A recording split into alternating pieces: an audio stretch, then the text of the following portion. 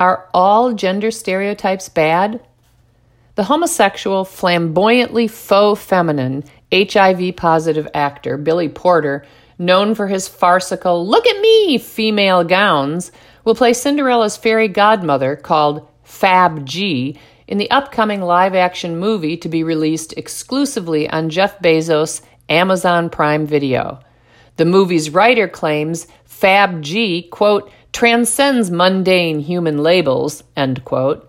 And in what passes for profound in Hollywood, Porter proclaims, quote, magic has no gender, end quote. Well, maybe magic has no gender, but humans have a sex. Sexed humans are designed by God for purposes, and families and societies have critical roles in recognizing, affirming, and reinforcing sexual differentiation through gender stereotypes, more accurately called sex-based conventions.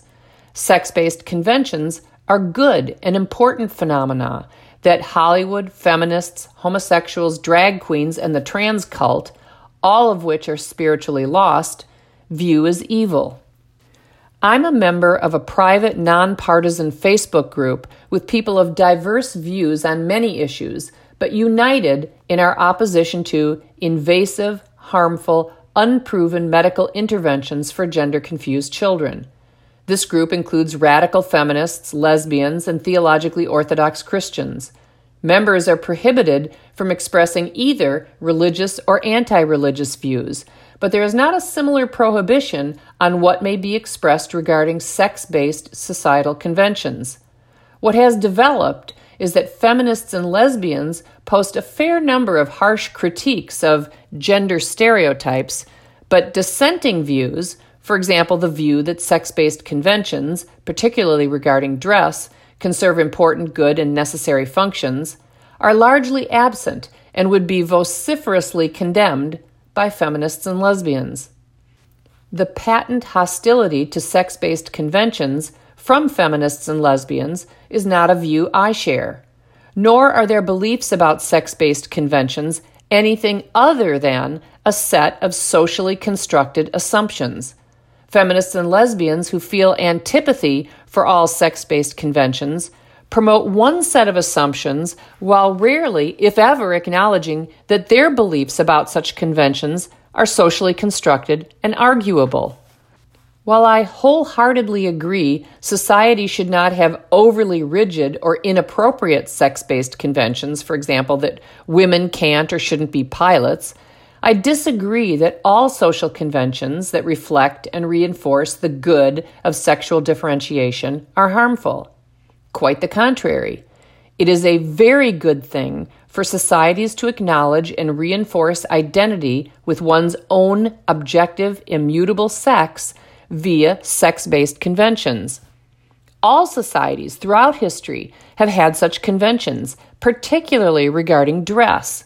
While the specifics of sex-based clothing styles look different in different parts of the world and throughout history, the existence of sex-based clothing styles is universal. Sex-based conventions, particularly in dress and hairstyles, seem to emerge organically.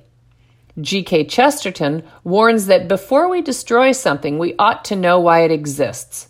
I would argue that sex-based conventions do more than merely help us distinguish males from females. Rather, they reflect, affirm, and reinforce the good of sexual differentiation. Sex-based conventions help children develop a sense of true sexual identity through membership in a sex-based group. I would argue that the eradication of all sex-based conventions and the concomitant erasure of all taboos against cross-sex behavior, particularly regarding dress, harms society in multiple ways. Children become confused about their own nature, that is, their ontology, and their purpose, that is, their teleology, as boys or girls. Foundational sexual and familial relationships become disordered. To use Freud's term, polymorphous perversity supplants sexual morality. And the erasure of public recognition of sexual differentiation erodes privacy and safety. Rebellion against sex-based clothing styles signifies rebellion against sexual differentiation. Erasure of the taboo against cross-dressing both reflects and reinforces rebellion against one's sex and leads ineluctably to public affirmation of both homosexuality and transcultism.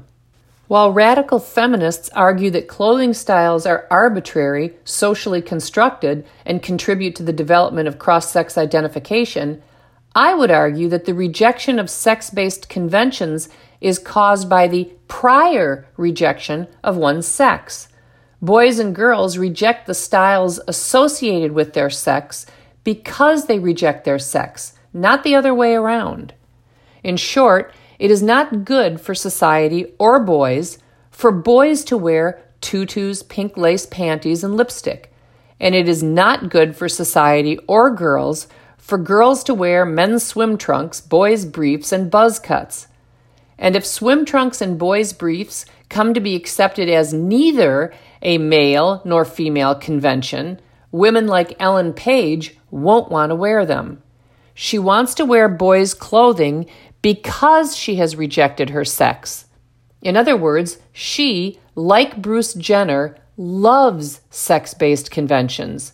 She, like Jenner, rejects her sex. A woman shall not wear a man's garment, nor shall a man put on a woman's cloak. For whoever does these things is an abomination to the Lord your God.